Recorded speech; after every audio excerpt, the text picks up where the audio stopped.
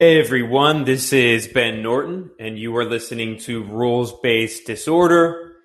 As always, anyone who wants to join the chat, feel free to join the queue, and I'll respond to any questions that people have. Just while I'm waiting for people to join and ask questions, I'm going to talk about a few things happening this week.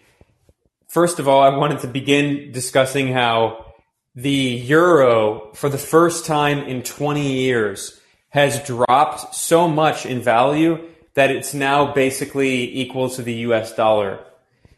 We've seen in the past several years, the euro has constantly depreciated. And of course, a big reason behind this is the Western sanctions on Russia and the very high cost of energy in Europe. But what's incredible is if you look at a graph of the exchange rate between the euro and the US dollar, back in 2008, it was about 1.6 euros to every dollar. So much, much more valuable. And then, of course, in the 2008 crash, the value of the euro dropped. But it did recover. And as recently as 2011, the euro was 1.5 to the US dollar. I remember the last time I was in Europe was a long time ago. I think it was 2014. And yeah, looking at the graph here, it was about 1.4 euro to every dollar. And since 2014, it's been declining. And what happened in 2014? The US sponsored coup in Ukraine, which led to of course, a violent overthrow of Ukraine's elected government, and then the installation of a pro-Western puppet regime, and then sanctions on Russia. And ever since those sanctions on Russia in 2014, the euro has been hurt, and it looks like there's no indication that it's going to go back in any way. And economist Michael Hudson has been warning about this very clearly in the interviews that I've done with him, and his warning is he's saying, look, Europe is going to become an economic dead zone. And we can see this now where the price of energy has skyrocketed so much because Europe is so dead set on boycotting any Russian energy, which means that European industry is completely uncompetitive. And Michael Hudson, in the most recent interview I did with him, which you can find at multipolarista.com, he, I think, correctly argued that this means that Europe will never be able to compete with Asia. And this is the end of Europe's economic hegemony. And we can just see it right before us with the constant depreciation of the euro. And I should say that the euro is now at the same level as the US dollar, but there are a lot of indications that it's going to keep dropping. And of course, the US dollar, it is one of the reasons it maintains so consistent in terms of its value is a lot of countries around the world still do their trade in dollars, and a lot of countries around the world still sell their oil and other commodities in dollars. Now, that's not really true for Europe. So it's really shocking to see Europe committing economic suicide just out in the open for the entire world to see, and how little introspection there is about that, how little criticism there is from European leaders. And we now see many reports warning of an upcoming depression. In fact, there was just a report from the Bank of England saying that there's going to be a depression soon. So when we say that Europe is committing economic suicide on behalf of this Western financial war and economic war on Russia, it's not hyperbolic. It's really shocking to see. But so anyone who wants to join the chat, please feel free to join anytime you want. I'm going to just briefly, I'll talk about another issue while I'm waiting for someone to join the chat. But I just published an article at multipolarista.com about Sri Lanka. And there's been a lot of coverage of this in the past few days in international media. And I think it's just worth talking about it for a second, because the situation is not being well understood. And related to this crisis I was just talking about in Europe, we're seeing a similar economic crisis around the world that has been made so much worse by this Western economic warfare against Russia. Of course, Russia is one of the world's leading producers of oil, gas, wheat, and fertilizer, all things that are very necessary for all countries on Earth. Pretty much every country has wheat as a staple of their diet. Every country needs oil and gas, obviously. And fertilizer is extremely important to grow food. So it's not even just that the U.S. is pressuring countries not to buy Russian wheat, including the U.S. government is pressuring African nations that are consistently food insecure not to buy wheat from Russia. But fertilizer is obviously just as important. And Russia is one of the world's leading producers of fertilizers. Now it's unable to send a lot of that fertilizer to Europe. So there are many reports that in the upcoming harvests, food production in Europe is going to be much smaller, which means another increase in global food prices. And one of the countries that has been economically hit very hard by this is Sri Lanka.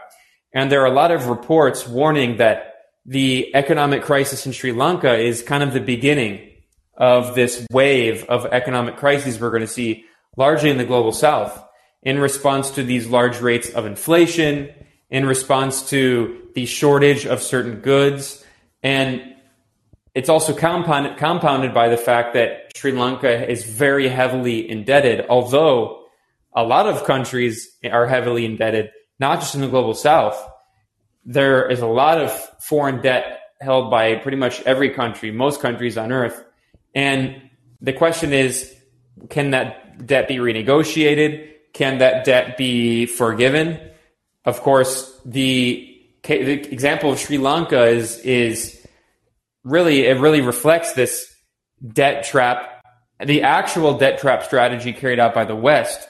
And I showed this in this report I published about how the vast majority of Sri Lanka's debt is held by Western financial institutions, Japan and India, not by China, even though a lot of Western media outlets and the U.S. government are blaming China for the crisis in Sri Lanka. But it's a very instructive case when you look at Sri Lanka has had 16 IMF structural adjustment programs, 16 IMF bailouts.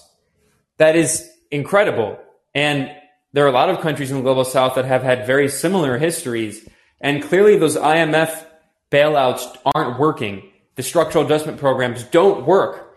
And the IMF itself, or rather economists at the IMF, a few years ago, they published a study admitting that neoliberalism has failed to lead to economic growth. And obviously it has made inequality significantly worse. But one of the arguments used by the Chicago boy neoliberal economists is that, well, if you implement these neoliberal policies like cutting the minimum wage, cutting pensions, cutting healthcare spending, cutting education spending, cutting taxes on corporations, if you implement these neoliberal policies, if you privatize your state assets, at the very least, the economy will grow. That's, of course, the argument they use. But even major IMF economists admitted, this was either 2015 or 2016. I remember writing an article about it back then. They admitted that neoliberalism was oversold, as they put it. Neoliberalism oversold was the title of this report. And they acknowledged that actually doesn't lead to the growth of the economy. And obviously it guts the society. And we've seen that there are so many cases of this. And the only way that these countries can economically stay afloat is just from getting more and more loans from the IMF. And that's exactly how the Sri Lankan economy has functioned. And the IMF didn't give the Sri Lankan government a bailout. In May, Sri Lanka defaulted on its debt. And in June, there were discussions between the Sri Lankan government and the IMF, and they did not come to an agreement, which would have been the 17th bailout. And then the government collapsed. That has been the model for decades. That's also the model in Pakistan, where they have this neoliberal economic model, and the only way that the country stays economically solvent is just constant IMF bailouts and structural adjustment programs. And that's all exploding now. It's a model that was always a scam. And I think this is the beginning of the explosion of this model. And of course, the Western attempt to blame China is complete projection. I mean, it's laughable. Again, China only owns 10% of Sri Lanka's foreign debt, whereas the Western and the US and European banks and vulture funds own nearly 50%. They own 47%, including BlackRock, which has become like a landlord for thousands and thousands of people across the US as it gobbles up real estate. I mean, we're seeing the explosion of this economic model in real time. So I actually do think that what's going on in Sri Lanka, I think it is true that it is the beginning of this wave of economic crises we're going to see, especially in the global south, which is, of course, very tragic because people in the global south have suffered the most from these policies. But I think it is also very related to what we're seeing right now in Europe and the economic implosion in Europe, the collapse of the euro. We really are heading for very difficult times. And I know in all these episodes, every time I'm here and I have chats with people, they're very dark and very pessimistic. But I think we should also be realistic and see where things are heading. And it does look like it's going to be economic chaos in the upcoming years. But I just wanted to begin talking about that. So I'm going to take the first question now from Sean Atkinson. Go ahead, Sean. Okay, there we go. Hey, hi there, Ben. Great to hear you again. And let's see, 2 questions. I'll try to be brief about them. I'm pretty amazed. I remember how, for example, Spain had no problem when there was a change in government and the right wing lost the elections. The incoming government went right ahead and pulled out of Iraq. We were one of the coalition of the willing, and George W. Bush's Spain was one of the coalition of the willing, and George W. Bush's invasion of Iraq. And as soon as the government changed, they left. I mean, I think they were out in 2 months or less, maybe 2 weeks. I forget exactly, but briefly. However, now all of Europe is completely subservient, and it just is really heartbreaking, mind blowing to see the complete lack of agency that foreign countries seem to have, and I guess people would rather. Whether it's that or whether many countries, for example, are subject to the euro, as as guests have mentioned in your show before, the euro is a great way for Germany to keep all other economies bound to it in a servile position, especially the so-called pigs. It's amazing, but it seems that a big portion of the PMC would rather lose with the winners if they at least get, if they at least are able to maintain appearances. So, the managerial class of Spain would be happy to see Spain just go to the gutter.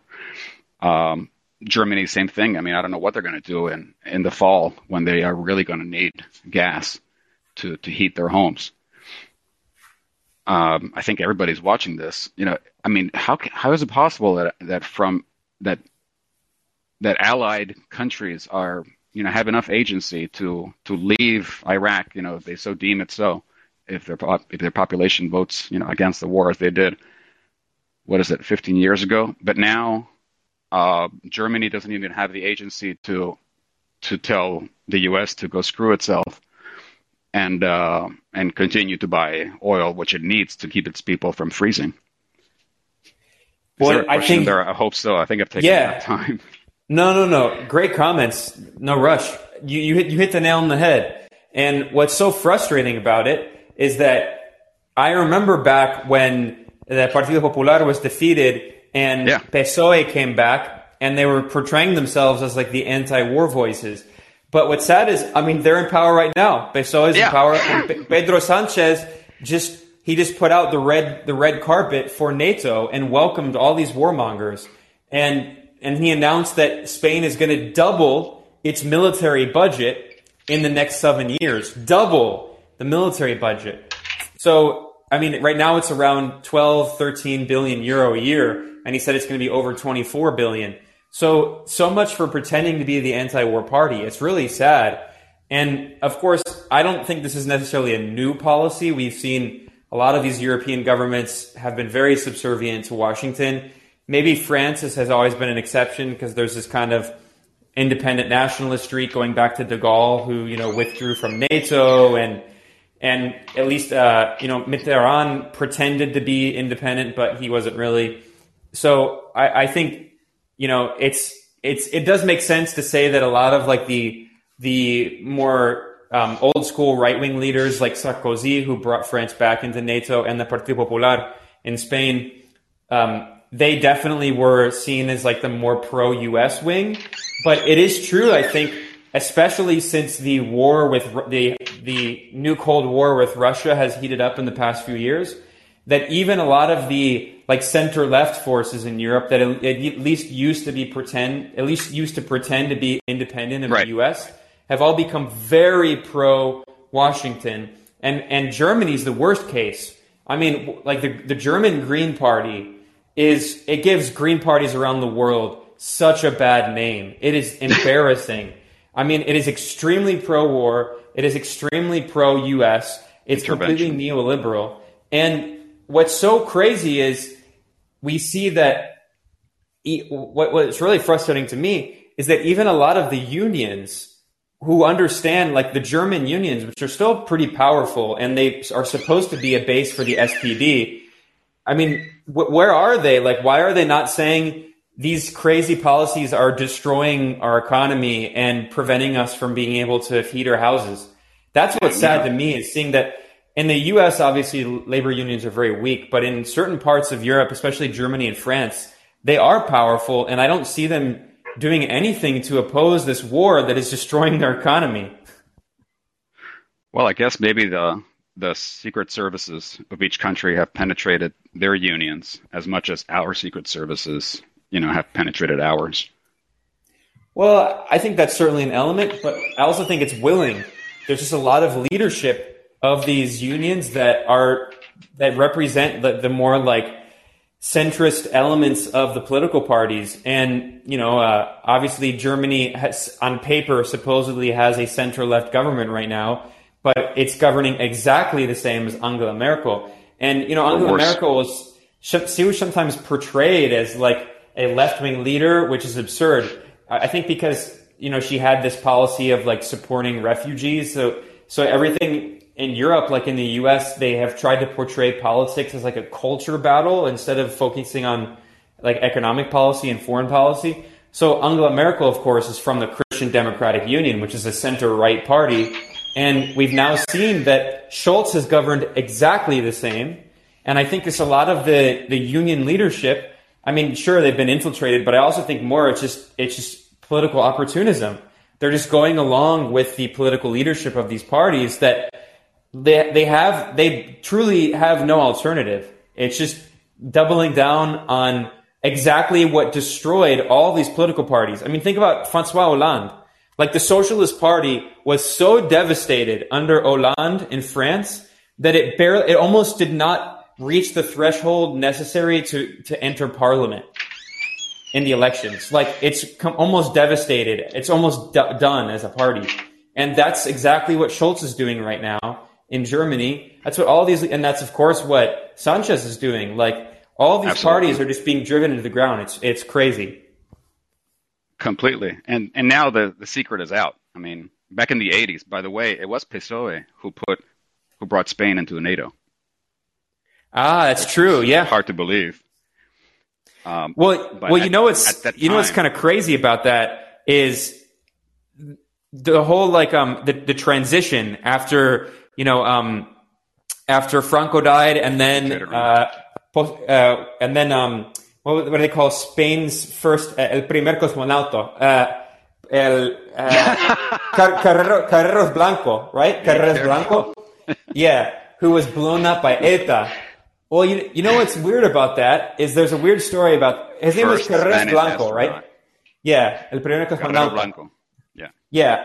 So what's weird about that is that I've heard speculation that like NATO and like Operation Gladio were partially they were either behind or allowed that assassination by ETA because he was an obstacle to putting Spain into NATO, because everyone knew that he was going to take over after Franco. So what's really crazy about that whole transition period between 75 and 81 is, speaking of these, secret intelligence services, is how they kind of like guided Spain in the direction of integrating into NATO and becoming part of this transatlantic bloc. So any independence that Spain really had, obviously, I mean, it was a horrible fascist dictatorship, but after that, it just became completely just like a pawn of Washington. Has Spain ever really had an independent policy? It's really sad. Between a fascist dictatorship from 39 until 75, and then just becoming that like a Washington proxy after that. And of course, being devastated by the Eurozone and just like being forced to suffer under permanent austerity with high rates of unemployment. I actually feel pretty bad for Spain, honestly. Like, obviously in Latin America, Spain is not popular considering a lot of what's done historically. But, Right. modern Spanish history is pretty sad as well. It's hard to believe. I do have another question, but I think I'll wait till there are more callers, so I'll hold if that's okay. Yeah, okay, cool. That's fine. Thank you. I'll go to Cele, nuestra compañera en Argentina, aquí. Cele, ¿cómo está? ¿Todo bien? Hola, sí, todo bien. ¿Y vos? Sí, todo bien. Con calor aquí en Nicaragua. No, that's so unfair. I woke up 4 degrees today. No, aquí tengo calor. Yeah, it's cold there right Yes, now. and But you know how we say, mostrando pan adelante de los pobres? Yeah, that's what you're doing. Oh, here is so hot. I'm freezing. did you say Right it was now- it right was now, 4 yeah, degrees? At the morning, yes, and it's Oh very my wet God. weather. No, it's very wet weather because, of course, there's a lot of much colder.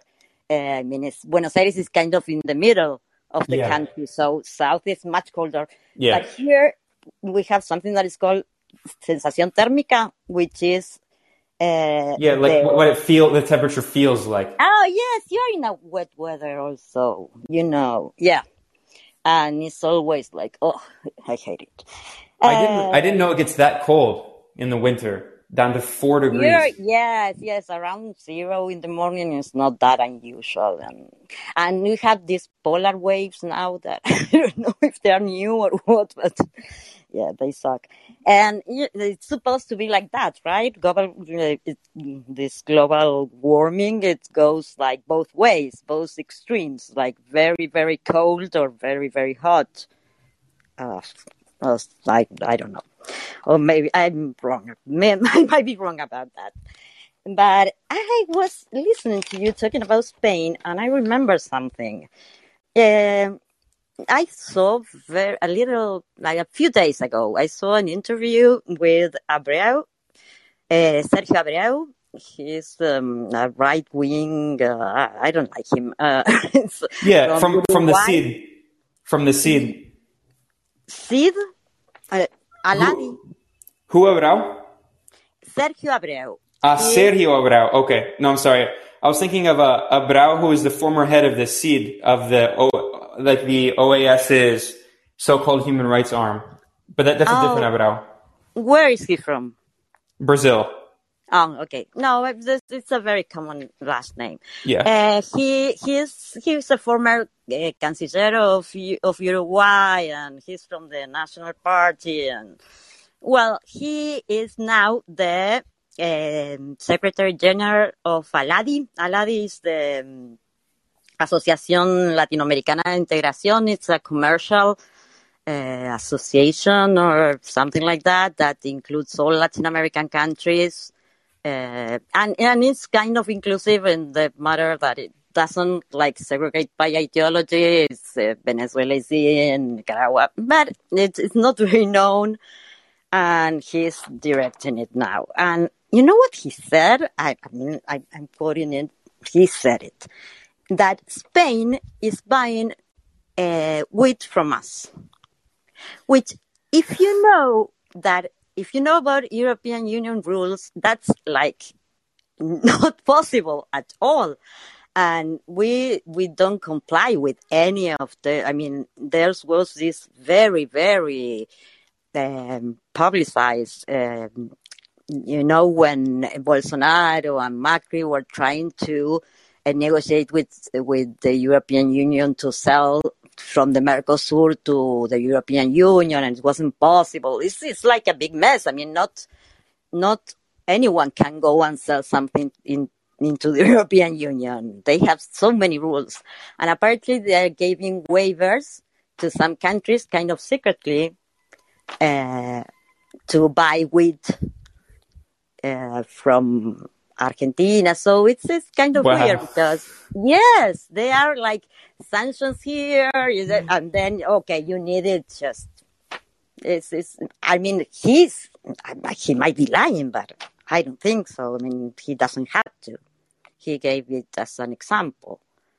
And it's really, really, it's all those things that nobody talks about that, I remember, I think like last time that I thought it was very weird and everybody was talking about how needed was weird because Ukraine and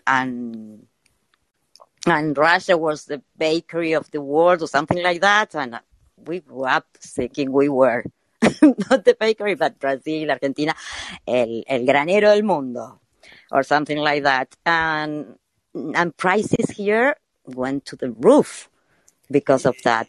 Even more than normal.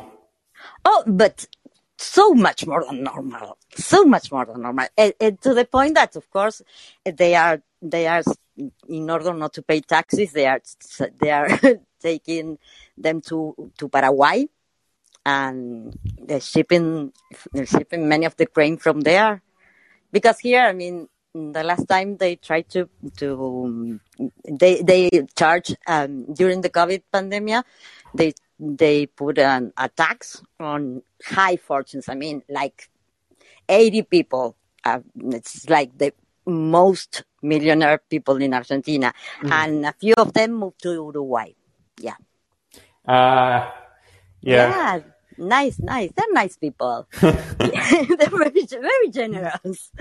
And so, yes. And that's so weird that why, I mean, he's saying it in an interview and nobody's like taking notice. And well, I hadn't noticed that. I'm going to look into that. It's very interesting. I do know that Argentina is one of the world's main producers of wheat, but it's crazy that Spain would be importing wheat from Argentina, considering it's right nearby France, and France is one of the top producers of wheat in the entire world. So I guess maybe that probably means that France doesn't have enough wheat, because obviously, Russia and Ukraine, they are two of the biggest, but actually France produces more wheat than Ukraine. So the fact that Spain is having to go to Latin America for wheat really does show how desperate things are. And if Spain, which is a country still in the European Union, I mean, if Spain is having to import wheat from Latin America, imagine countries in Africa and poorer countries in Latin America that are going to have a shortage of wheat. That's scary. That's my point. I mean, we are having shortage of wheat because, of course, it's more money to export it. Yeah. At one point we ended up importing meat. So because Argentina imported really meat? Oh my God. Yeah, because ours is really good. So they sell it very expensive. And then import bad quality GMO meat. Yeah. It's pathetic. Yes. And yeah, well, and talking about, I will send you the link if you want to that interview. But it's not that interesting. It's just that part when he says that. And and talking about Sri Lanka, it's so weird that I saw the video, and here the news is completely different. Look what is happening to Sri Lanka. Like they are like us because they are so similar like us. That's 2 drops of water, it's the same culture, the same religion, the same size, everything is just like us. And look what happened to the government. The opposition is like fueling Sri Lanka as it is our destiny. It's not longer Venezuela, it's Sri Lanka now. And it's so weird how they use whatever news they can to fuel the ideology they need. That was really, really, really funny to me, because they didn't mention China at all, because they didn't suit their purpose. Their purpose was the IMF and the same things that they run out of dollars, and we're having problems with energy, which is so weird because we are sitting on top of some of the largest energy reserves in the world, but we didn't build the caños and had the gasoducts. Yeah, the gas pipelines. Yeah. No, that's but well, nothing. I wanted to ask you two questions. Mm-hmm. One is, I don't know, I looked for it, but I didn't find it. A long time ago, I heard Chomsky.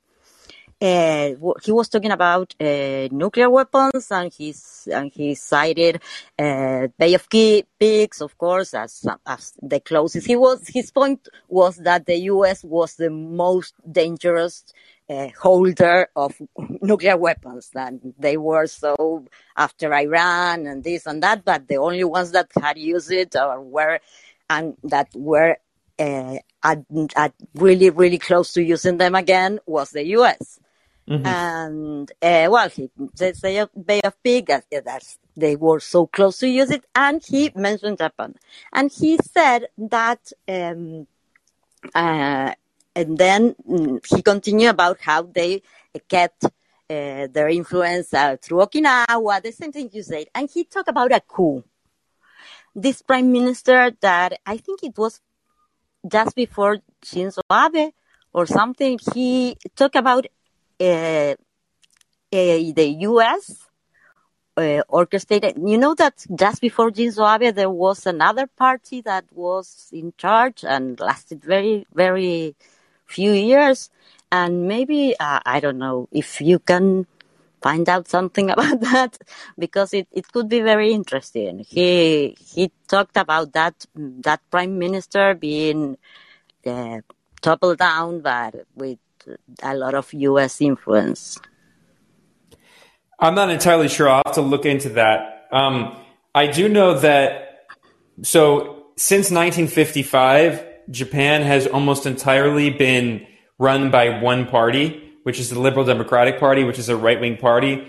But I do know that very briefly, there was a period between 2010 and 2012 in which the Democratic Party, which is, a neoliberal party, a centrist party, but it was a different party, did govern between 2010 and 2012. And I know that there were actually, in that time, there was a prime minister who was replaced, and then he came back.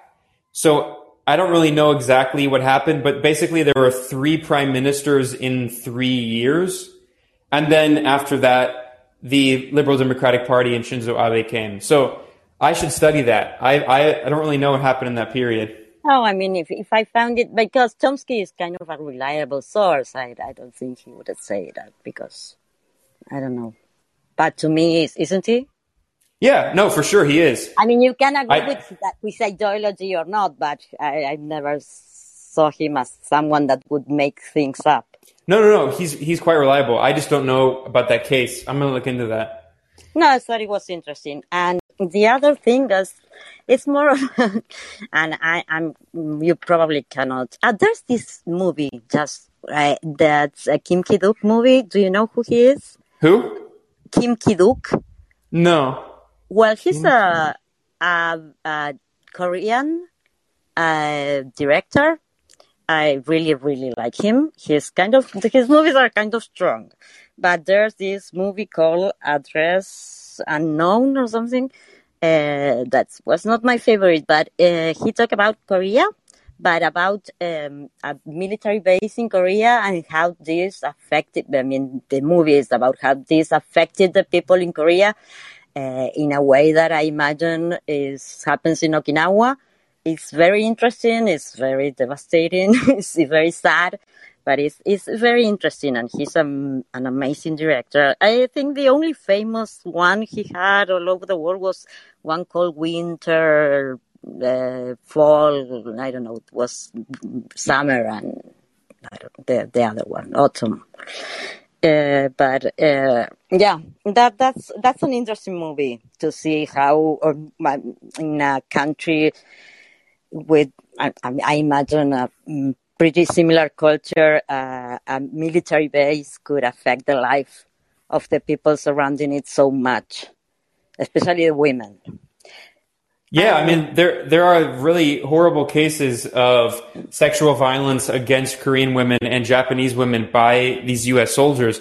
I mean, in Japan, there are still 55,000 U.S. troops, and in Korea, there are 28,000.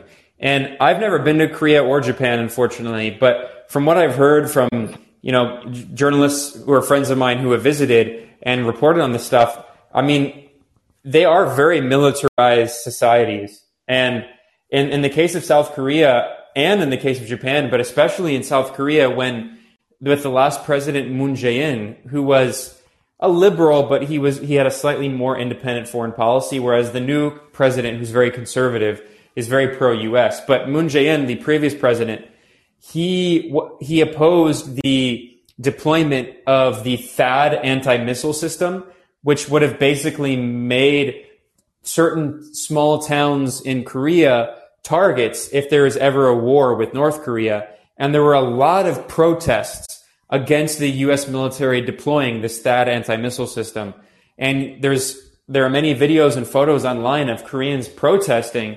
And of course, it didn't get a lot of coverage in the media, but there definitely is a sentiment in both Japan and Korea. But my impression is it's bigger in Korea. There's definitely a stronger anti-war sentiment and opposition to the U.S. military bases. And you even see this in some of the more mainstream filmmakers. Unfortunately, I don't really know Kim Kaduk. I'm going to check out some of his films. Yes, I recommend. I don't know if you like that kind of film, but The Bow. There's a movie that's called The Bow by him, and it's very interesting because he's Korean and he uses Korean actors, and he's not like a Korean director that is now filming in the U.S. Yeah. And, so you can really see the culture and the places, and he films there, and are very strong movies. But he's a great I was going to say there are so many good Korean filmmakers these days, and of course one of the most famous who's won a lot of awards is Bong Joon-ho, and people they know his film Parasite, which won Oscars and a lot. But he also has a less known movie from about 10 years ago, which is called The Host. And that's an interesting movie because it's like a monster horror movie, but it's a very blatant metaphor for the U.S. military occupation of Korea. And this isn't spoiling it. I mean, because it happens at the beginning, but there's like this monster that they're fighting from the very beginning of the movie. And the monster was created by the U.S. military. And it's obviously a metaphorical representation of how the U.S. military is like this monster that occupies Korea.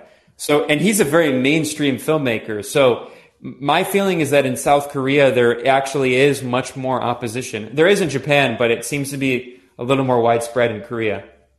Yes, of course. And what I think that right now I was thinking where to get it, because with all this stream, the negative part of Netflix and all this stream is, of course, when you go in one of those platforms, you won't find really you find mostly one or two foreign movies, but it's like, I don't know, here you find mostly Argentinians, or it's because it's not the same, that, right? Yeah, that I know. It's not the same. I tried to find a documentary about Argentina that I saw an interview. Chris Hedges lived a lot.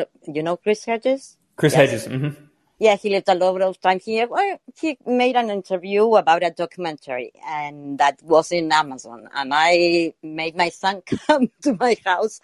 I lured him with food because he has the Amazon thing and code and everything. And it wasn't in Argentinian. I mean, it was about the Argentinian dictatorship, but it wasn't the Argentinian platform.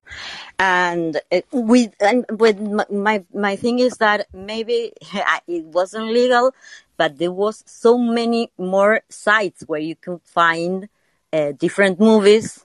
Before these platforms made it so easy that it's now really difficult. And I think it's so important. Culture is so important, and especially if you cannot travel to know other countries and what they think and what I mean, of course, in a partial way. But I think that cutting culture is kind of the worst thing they can do to people. Like this is so much easier to dominate people when you have the less culture they have. Right? It's like, I don't know. To me, it's important, very important. I agree. I think it's a huge part of U.S. hegemony is cultural imperialism and Hollywood's influence, and all of these movies that portray the U.S. military in a very positive light. Like all of the superhero movies, all the Marvel movies, like the U.S. flag is featured very prominently. They use like the U.S. flag on like their uniforms, like Captain Marvel, and all those movies are produced with the U.S. military, and that's definitely a huge, significant influence in. And all the white saviors. Yeah. Like all those movies where in some country they are dying and they come one American man and saves the whole town, and it's all full of them. But yes, it's propaganda. But I felt that with videos like video clubs and where you can rent and used to, of course, don't exist anymore. But there was a time when you could that stopped for a little while in the sense that you could get a lot of other things. I mean, Buenos Aires is a place where you can go to cinema and watch. I don't know when. I mean, now it's not affordable. I haven't been to the movies since before the pandemic, and you can see European movies. We see subtitles. Most of our movies are we are very different in that regard. We cannot stand translations. We're very, very used to subtitles. So you can find European movies, Iranian movies, and things like that. But it's so much difficult to find it like in your house or without an intermediary that I think it sucks. And the last things I'm going to ask you, and I just don't answer to me because there's other listeners and other people, but I want to leave it to you because I've been seeing I've been searching a lot about colonialism and especially in France and in Europe and what remains. And I thought I read a lot of sociology and all of that from before, right? Not now, but that psychoanalysis theory where you repeat, you've been beaten as a child and then you beat someone who then it's beaten and beats their kids, and it kind of, until you stop it or you kind of face that, you tend to repeat that from generation to generation. And I was wondering if you think that I'm seeing how far right is and violence and so many mass shootings in the U.S. If you think that kind of imperial violent past has anything to do with that. And I think it's a heavy question, but I don't know. Well, yeah, I don't know if I would say it's generational, but I think that definitely the imperialist policies. No. One thing, not generational, that it transmits from generation to generation. That's what I meant. Well, in that sense, I'm not entirely sure if I agree, because the thing is, although the U.S. has for a very long time been a very violent society, mass shootings are pretty new historically. But I do think what is true is that definitely the violence that's at the roots of U.S. politics, how normalized violence is in U.S. politics, I think that definitely plays a role. So, I mean, the fact that the U.S. government basically tells everyone the solution to all political problems is invading foreign countries and overthrowing their governments, I definitely think it's not a coincidence that that leads to more violent behavior among people who they see that their political leaders solve problems with violence, and they solve problems with violence. But it is also true, we should acknowledge that this epidemic of mass shootings is pretty new. And now in the 60s and 70s in the US, there was a big problem with serial killers. And now there are a lot of documentaries about all of these serial killers. And you could say that the modern day mass shooters kind of is like the current version of that, of like Ted Bundy and these crazy serial killers. But there's something going back 20 years to like Columbine, which is this famous shooting that kind of began like the epidemic of school shootings. And there's something about like young people who are very, very often like very lonely, and internet culture plays a big role in it, in like these very atomized young people who are kind of just like lose their minds on the internet. And there's like this very strange phenomenon of these really angry, lonely, mostly young men who shoot up their schools. And I don't think that's rooted necessarily in something historic. I think it's a pretty new phenomenon. Well, but as you said, I mean, they grew up in a culture that that blames something on the other and doesn't really acknowledge life and as the value it has. And I don't know how to say that. Well, and also I think that la vida no tiene valor, o sea. Life doesn't have value. Yeah. Well, I think that also if these people who do these kinds of shootings, I think if they had grown up in like, like West Asia or something, they would have joined Al Qaeda, right? But because they're in the U.S., they just like that's the kind of social base of these people who like joined ISIS, right? It's the same kind of people, and they in the U.S. they take that out by just like shooting up their classmates. And I definitely think that it's something unique about the U.S. political culture, because it doesn't happen in other countries. Even in other countries, as my friend Rania Khalek often points out, I mean, she lives in Lebanon. In Lebanon and Yemen and Iraq, like there are guns everywhere, and they don't have mass shootings. Sure. Yes. It's something unique about U.S. politics and culture, for sure. I started seeing it. I started the beginning. I seen she does with Felix Biederman. Yeah, Felix. Yeah, that was a good discussion. Yeah, I haven't seen it. I will. She makes me laugh so much. It's not a loss. Well, thank you very much. Thank you, Celet. Siempre es un gusto. A pleasure talking to you. Hasta pronto. Hasta pronto. Bueno. So now I'll take, wow, I didn't realize there's 3 more callers. So, I will take the last 3 callers here. But unfortunately, I'm not going to be able to take anyone else. So I will take these 3, and then I have to wrap up. So here's Ash. Go ahead, Ash.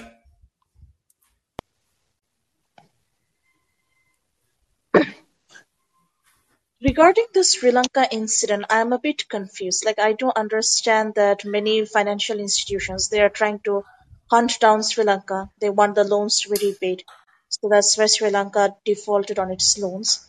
But I have this confusion that don't you think that the Rajapaksa family is involved in the corruption, and because they mishandled the development programs of Sri Lanka, randomly building infrastructure without any planning, that's why Sri Lanka defaulted? Like, I can understand that financial institutions can cause a lot of troubles for any country, even if a country is on the path of development. But in this case, don't you think the situation worsened because of the mismanagement of the Rajapaksa family. Like if I talk about the local news coverage in my country, Bangladesh, I have seen that Bangladesh gave loan to Sri Lanka 2 times. One was before this incident and another one was during this incident.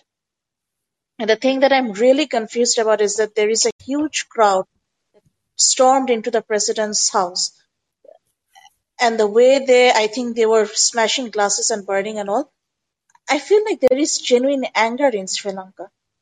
Like, I understand that maybe some of the protesters are US funded, maybe, but don't you feel like that there is some mismanagement on the part of the Rajapaksa family, which infringed on Sri Lanka's democracy and didn't allow like free elections? Like, literally, a huge part of Sri Lanka's parliament has all these family members from the same family. Don't you feel like it's suspicious?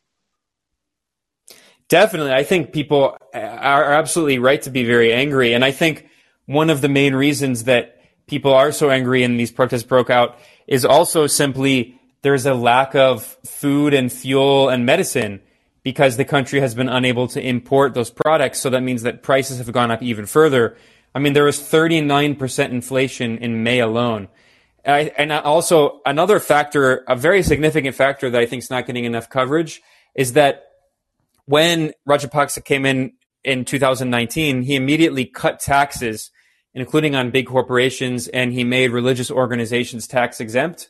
So he cut taxes, including VAT. He cut VAT taxes from 15 down to 8%. And then a month ago, the government reversed that and increased taxes, including increased VAT taxes. So while there's this massive economic crisis and inflation and a lack of fuel and food and medicine, he increased taxes on average people, which obviously was another factor that just made people really angry. Now, there's definitely a lot of corruption, and I think, the Sri Lankan government's pretty awful, and if they can manage to deal with the corruption, that would be a positive step, although, of course, there's been a lot of corruption for a long time, and there's a lot of corruption in many countries. But the infrastructure projects that's not why Sri Lanka's in so much debt.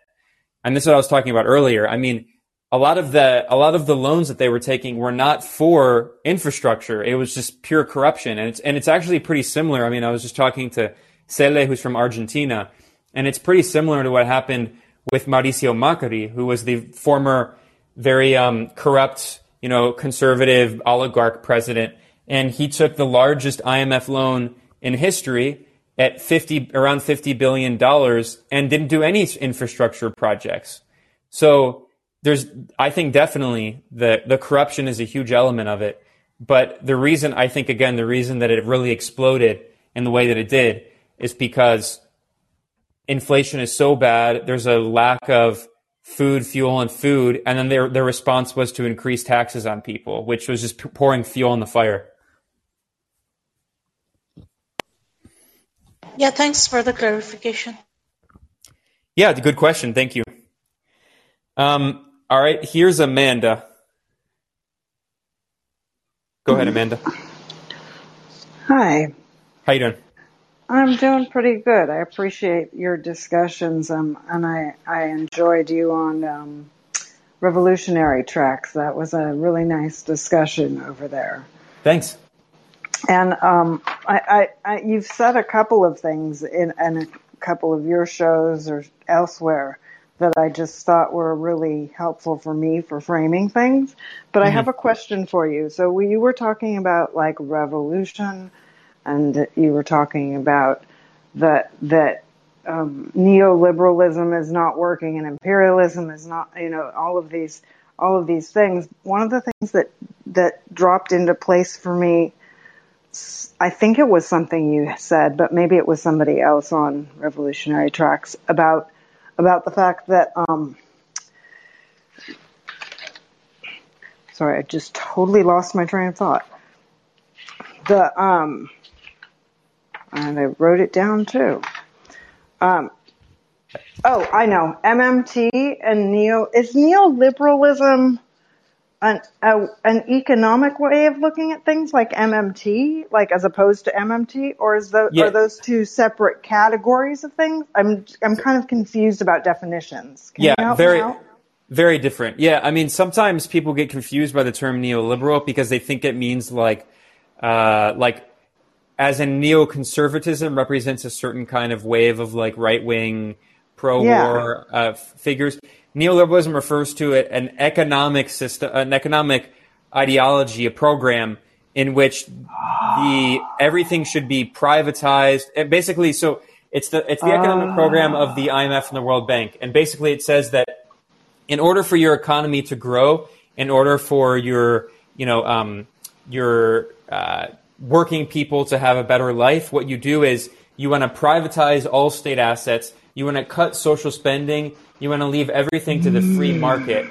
So it's basically free market economics. Going back to Ronald Reagan, the idea is that the government should only protect private property. It should not be involved in interfering in markets. It should not be spending money to to invest in certain industries. It should only be there to act on behalf of like protecting private property and let the free market operate. So I see where my confusion came in. It really helps clarify it, because I was kind of thinking neoliberalism was like kind of the opposite or mirror image of neoconservative. So that's extremely helpful for me to understand. I also think it would be one second. So it can be confusing, and I get why people are sometimes confused, because Hillary Clinton, for example, is both neoliberal and neoconservative, in the sense that when people talk about neoconservatism, they're almost always referring to a foreign policy. And neoconservatives see the U.S. as this force for good in the world, and they believe that the solution to political problems is more military force, showing muscle. They talk about a muscular foreign policy. So, people who supported the Iraq War and the Afghanistan War and the Libya War, those are neoconservatives.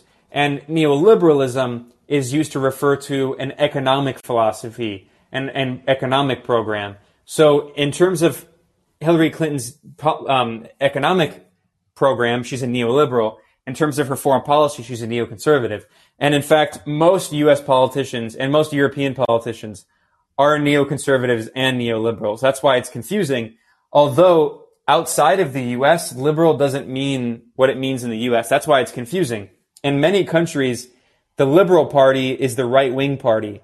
And like we see this, for instance, in Australia, like the Liberals are right-wing, or even in Britain, like the Lib Dems, the Liberal Democrats, are like center-right. And I mentioned Japan. In Japan, the right-wing party is called the Liberal Democratic Party. So it's only in the U.S. where liberal is associated with like being on the left. But in fact, neoliberalism is reflecting the fact that it's economic liberalism, which is right-wing.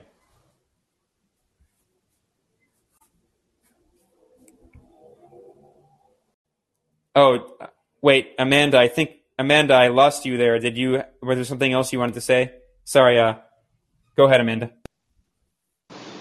Oh, I was just going to say thank you. I really appreciate that clarification. I think it would be helpful for a lot of people to have some of these definitions more clearly elucidated, because you speak so clearly about things, but there's like some basic 30,000 foot level stuff. I mean, I follow government stuff, granted not usually foreign policy stuff, but I'm pretty much a government groupie when it comes to stuff like C-SPAN too, and these are things that are not clear to me that the people having these discussions, even at the level where our leaders are, or people like you and journalists, all these people are assuming that people understand when you say left, this is what you mean. When you say liberal, this is, you know what I mean? Just an observation. You're not going to fix it by yourself, but I think if we all kind of work together, we might get a better idea of what we're talking about together. No, that's actually a really good suggestion, and that's something I'm going to be more conscious of in the future, especially when it comes to terms like that, like neoliberal, that could be confusing to people. So thanks. Well, thank you. Very much appreciate it. To you too. Have a great day. You too. My pleasure. All right, cool, perfect. I'm going to end here with Rudy. So, hey Rudy, what's up? Hola, Benjamin. ¿Cómo va? Todo bien. How's it going? Good. I just wanted to touch on something that you guys were saying and ask you a question. So you guys were talking about, I believe France, right? And it's sort of, it's wheat. And I was listening to Mélenchon speak about a week ago, and he was basically saying how he thinks that France should, get a little bit closer to Algeria, get the Algerian oil in exchange for the French produce. So that was one thing. And then I remember when I was in Spain, I thought it was strange, but somebody was telling me that they got like their fruits from Costa Rica and they sold their fruits in Spain to like France. Crazy. And then so like my question was,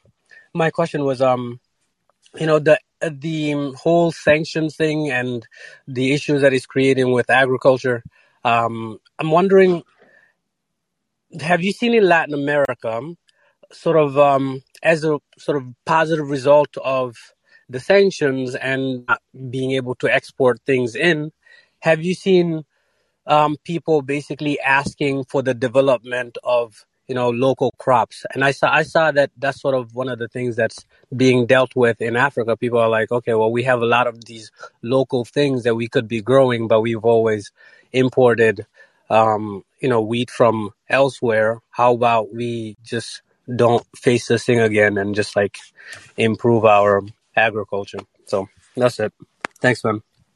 Yeah, well, this is a great question. And I think that it's true that although the Western sanctions on Russia over the Ukraine war are causing a real economic crisis around the world that is going to be very painful, especially for the African continent, one of the very few silver linings, one of the very few good things is that more countries are talking about the idea of food sovereignty.